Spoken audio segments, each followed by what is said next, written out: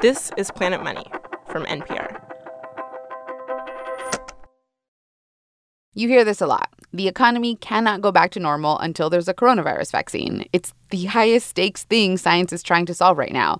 More than 90 different vaccines are being developed by companies and universities. But before we put all of our hopes on a worldwide coronavirus vaccine, let's look at the history. Vaccines are difficult to pull off. If you think about it, we've only made vaccines for so many things. There's like 22 diseases that we have vaccines for in the U.S. We have it for the measles, mumps, and rubella, polio, hepatitis A, hepatitis B. But we don't have a vaccine for hepatitis C or for HIV or malaria or West Nile or Zika or a bunch of others. Some viruses, there is no vaccine for them yet.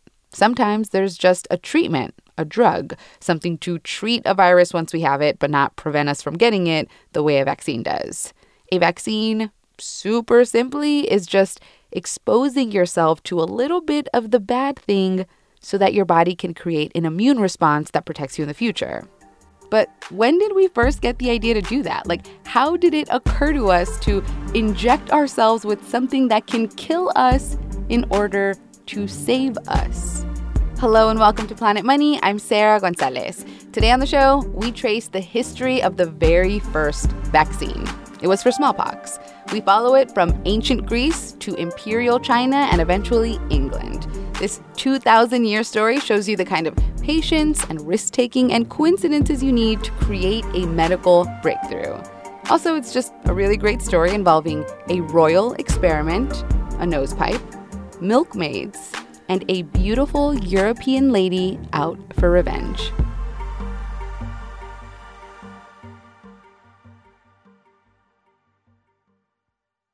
This message comes from NPR sponsor Microsoft. The world has changed, so has the way we do business. And Microsoft Teams is there to help us stay productive and connected. With Teams, hospitals are helping patients and doctors continue to visit. Universities and schools are transitioning to virtual classrooms. Teams can help your organization stay productive and connected too. However you work, Teams is the safe and secure way to chat, meet, call, and collaborate. To learn more, visit Microsoft.com/Teams. You may have noticed something at all these protests over police violence. There are a lot more white people there than you'd expect. But how long will that last? This awakening among white American voters, how far are they really willing to go beyond dethroning Trump? Adam Serwer on race and lessons from history. Listen and subscribe to It's Been a Minute from NPR. All right, as long as humans have been around, humans have been getting sick and dying. But this other thing has also been true. Some humans have been getting sick and not dying. And people notice, like since almost the beginning of time. Josefa Steinhauer is a molecular biologist at Yeshiva University in New York City, and she says people have always recognized that some people survived sicknesses. In 430 BCE, Thucydides wrote about a plague in Athens in ancient Greece that killed many people. I've never heard of her. Him. What did he do? He's an ancient Athenian. He's prominent in ancient Greek society. Okay, so he was just some guy. I guess he's a historian. Thucydides is more like the Greek pronunciation. You may have learned it as Thucydides, famous historian who thought to write about this plague in ancient Greece. And he noted that the few individuals who recovered from the disease could tend to the sick without becoming reinfected. People who survived the disease could care for other people who had the disease and not get sick again. Immunity. People knew this was a thing since at least 430 BC, just by seeing it happen in the world. So the idea that you could be exposed to a bad thing, survive, and then be immune to this bad thing was known throughout the history of civilization. Josefa Steinhauer has spent most of her career studying biology, but recently she started looking into the history side of the field. So a few years ago, I was recruited to teach a science for non-scientists course. Oh, that's what I need. Great laugh. So Josefa taught this science for non-scientists lesson on vaccines, on the first vaccine. And then she performed it at a bar recently for this thing called Nerd Night, a bunch of nerds at a bar learning things, including me. It's one of the last things I did before the coronavirus hit. And I brought Josefa into the studio after for an interview. Okay, so back to ancient times. Humanity had figured out this immunity thing. They didn't know how or why it would happen, but they knew it would happen. Some people just wouldn't get sick again. And there was this one virus that's probably what Thucydides was talking about, smallpox. Josefa says it afflicted pretty much all ancient civilizations. Yeah, we're talking like Egyptians and ancient Indian civilizations, ancient Chinese civilizations. And smallpox stuck around for thousands of years. European explorers brought it to the Americas. It's thought to have contributed to the decline of the Aztec and Incan empires in Central and South America. Feared all over the world, killed many millions, 30% of those who got it. It looks like chickenpox. Oh, like little tiny bumps? Yep. But like all over your face and arms. Bad. Just covered. People weren't even recognizable. And if you survived, it left its scars on you forever. Here's a quote about it. Turning the babe into a changeling at which the mother shuddered, and making the eyes and cheeks of the betrothed maiden objects of horror to the lover. Dun, dun, dun. Dun, dun, dun. And people had been thinking about this immunity thing, this thing that could protect your beautiful face and your life, wondering about it. And finally, somewhere in the Middle Ages, there was a breakthrough in China. The Chinese were like, okay, we've known for so long now that some people who get smallpox and survive it don't get it again. They're immune. And they were like, what if we could manufacture immunity, artificially cause it? And how they chose to do it, I'm just going to give you a little warning. It's a little gross. So they're going to collect scabs from a person with a mild case. Like open up the scabs on someone ripe with smallpox. So you could theoretically collect them once they're already dry, but that wouldn't give you the pus that you need. You need live virus that's present in the pus. Pus is the active component here. Active ingredient, yes. Pus. Okay. Right. So okay. You're collecting these pustules from the individual with smallpox, and you're allowing them to dry. Then you're going to ground them up into a powder. Like in a bowl of some sort. Mortar and pestle, maybe. Mortar, okay. Then you're going to ground them up, wrap them in cotton, pack the material into a pipe. Like pack the pus scab cotton wad into a long pipe. And Sarah? Shot it up their nose. Puffed it up the patient's nose. Just shoot some smallpox flakes up your nose, little bump of smallpox. Let it get all up in there. Is that like... It's weird to think we don't want you to have smallpox. And so in order to prevent you from having smallpox, we're going to give you a little bit of smallpox. But that's what it is. So this is actually one of the rationales that was used by anti-vaxxers, was that it was seen as very unnatural to be deliberately infecting people with a deadly disease. Oh, no.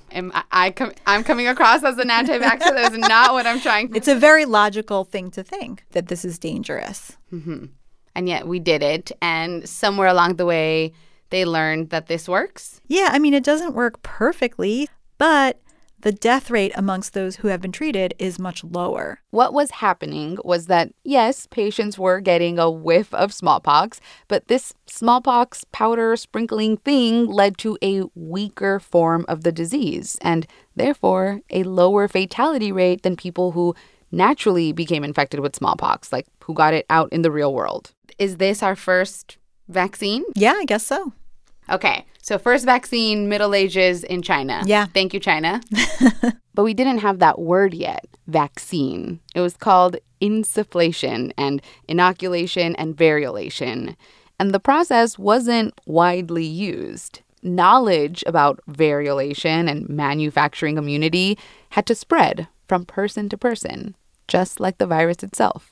And the knowledge spread along the Silk Road, these trade routes through China and India and Turkey. So you have traders and merchants traveling the Silk Road, and they're also exchanging knowledge between these communities. We're like in the 1670s, early 1700s now. And merchants in Turkey are like, have you heard what they're doing in the East? Like, oh, smallpox is a problem in your community. Well, I hear that in China. And along the way, the technique had been getting refined, improved, because the nose pipe puff method had at least one big drawback. Doctors had to blow smallpox up someone's nose using a pipe, Like the doctor's mouth is on this end of the pipe, smallpox cotton on that end of the pipe. Not super hygienic, not super great. And by the time inoculation got to Turkey, there was a less delicate approach. Now the method was to dip a needle in some smallpox pus and then scrape the wet needle across someone's arm. But not like gently sweeping across. Much less pleasant. I mean, if I were doing it, I would make small scratches on the surface. But it sounds like some doctors were making very large cuts in their patients. Like long or deep? Both. Okay. Actually, I think I have a picture. Yeah, show me a picture. Oh. There are 5 enormous gashes in the arm of this patient. Like these huge T-shaped, swollen, bulby, deep red gashes all over your arm. But it could protect you from smallpox, so it was so worth it to people. And this procedure, passed on by traders, was spreading around the world. But it wasn't reaching everyone. It wasn't going to eradicate smallpox. That would take one very open-minded woman who saw the potential. Lady Mary Wortley Montagu. Lady Mary's husband is the British ambassador to Turkey, and she visits the country somewhere around 1717, and she sees this laceration arm cut technique being done in Turkey, Silk Road.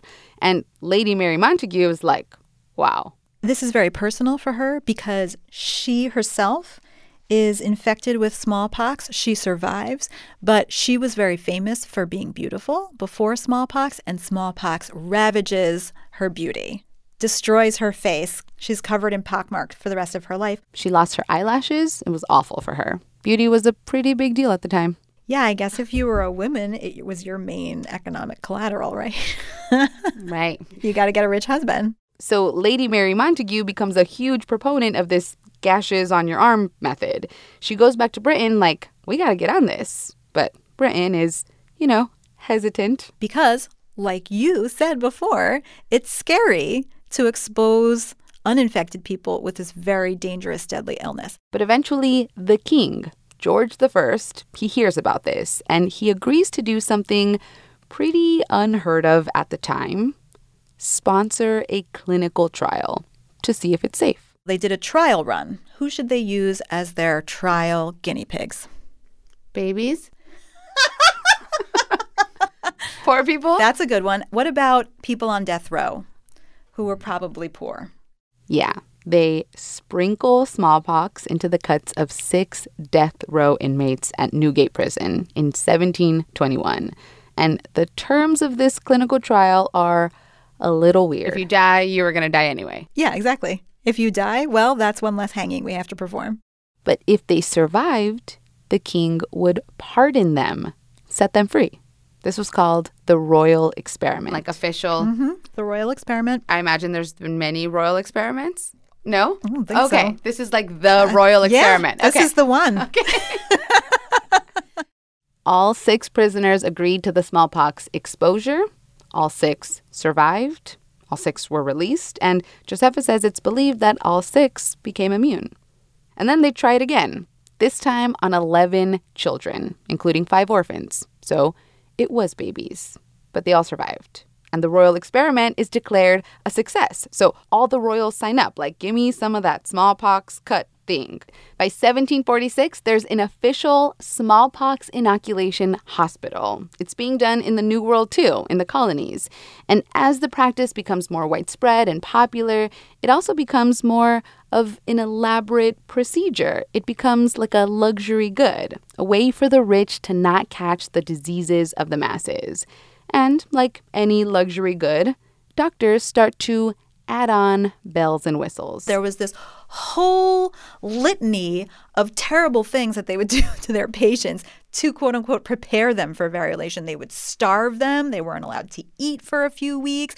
They would give them Ipecac or other chemicals that would make them nauseous and vomit. This is like torturing these patients before they variolate them. This whole weeks-long torture process, it wasn't necessary, but it was lucrative for doctors. Rich people would pay a lot for the promise of immunity. and patients were becoming immune to smallpox. There was just this little caveat, though. You're exposing people to smallpox, which is very deadly. So a handful of people, a small proportion of people who are exposed to smallpox by this variolation method die from the disease. Or, even worse, they are carriers of smallpox and they're transmitting the disease. So they're starting a new epidemic. What was needed to truly create a safer vaccine was an entirely new way of looking at the problem, say, through the eyes of a cow or a milkmaid. After the break. This message comes from NPR sponsor Our Crowd, helping you invest in pre-IPO companies alongside professional venture capitalists so you get access early. Join for free today at info.ourcrowd.com/planetmoney. As protests sweep the nation, the subject of policing is once again being hotly debated. This week on Throughline, how police forces developed in the North and the South in the 19th century and expanded their power in the 20th century. Throughline from NPR, the podcast where we go back in time to understand the present. All right, so there's this kind of scary and expensive way to protect yourself from smallpox, and it might have stayed that way if it weren't for this one strange coincidence.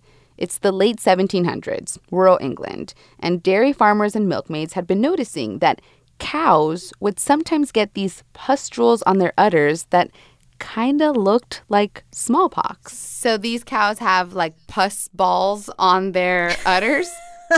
Let's call them pox. Pox. Pus balls sounds horrible. But they're like pus bumps, like smallpox. Like pimples, yeah. Like pimples.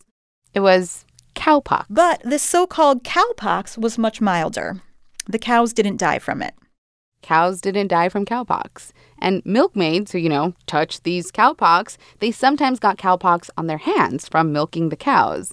And it was kind of this old wives' tale type thing, but people noticed that milkmaids who got cowpox wouldn't get smallpox when an outbreak came around. So people were like, get me near a cowpox cow. Like this one farmer, Benjamin Jesty. He was known for shoving a little cow pus into humans. It's really smart, right? I mean, people already knew that if you worked with cows and acquired cowpox, you would be immune to smallpox. So why not try to do it ourselves?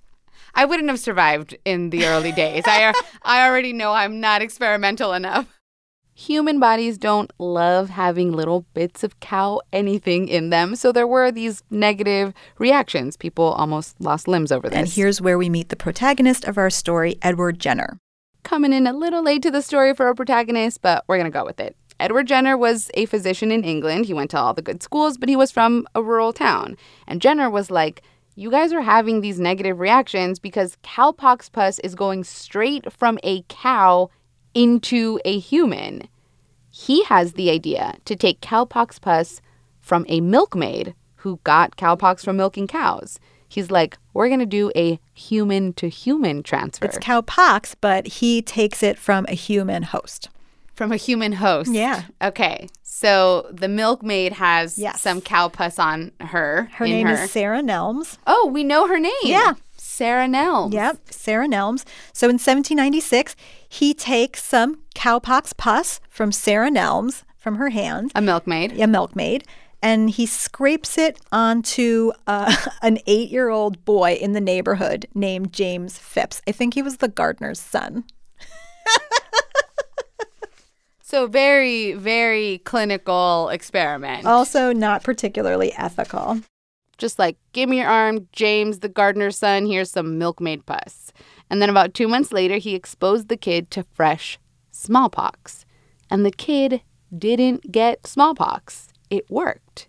This was huge, and it was super safe because you can't really die from cowpox. It's a mild disease. And the cowpox made the boy immune to smallpox, which you can die of. So Jenner publishes a paper. And he coins the name variola vaccina for the Latin word for cow, which is vacca. And his inoculation process he calls vaccination. So that's where we get vaccines from? Yes. They all mean cows?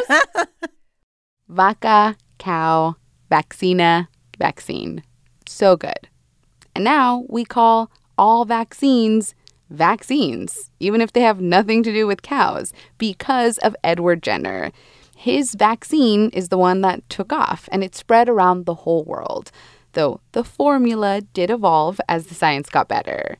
Now, even back then, there were some early anti-vaxxers. People thought that injecting a cow virus from a milkmaid would, contaminate you and make cow parts grow out of your body or something like that. It didn't. And the last person on Earth to get smallpox, naturally, was in Somalia in 1977. They were quarantined, and in 1980, the World Health Assembly declared smallpox eradicated. Almost 200 years after Jenner's vaccine, smallpox was gone.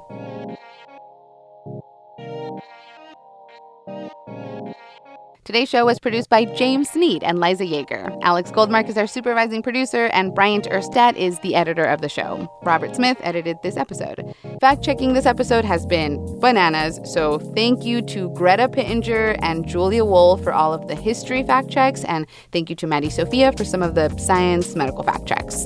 If you like this episode, rate us. Tell a friend about us. It really helps us out. We're also on Instagram, Facebook, Twitter, and now TikTok. Yes, we are on TikTok. We have some pretty on-brand videos for you there. I'm Sarah Gonzalez. This is NPR. Thanks for listening.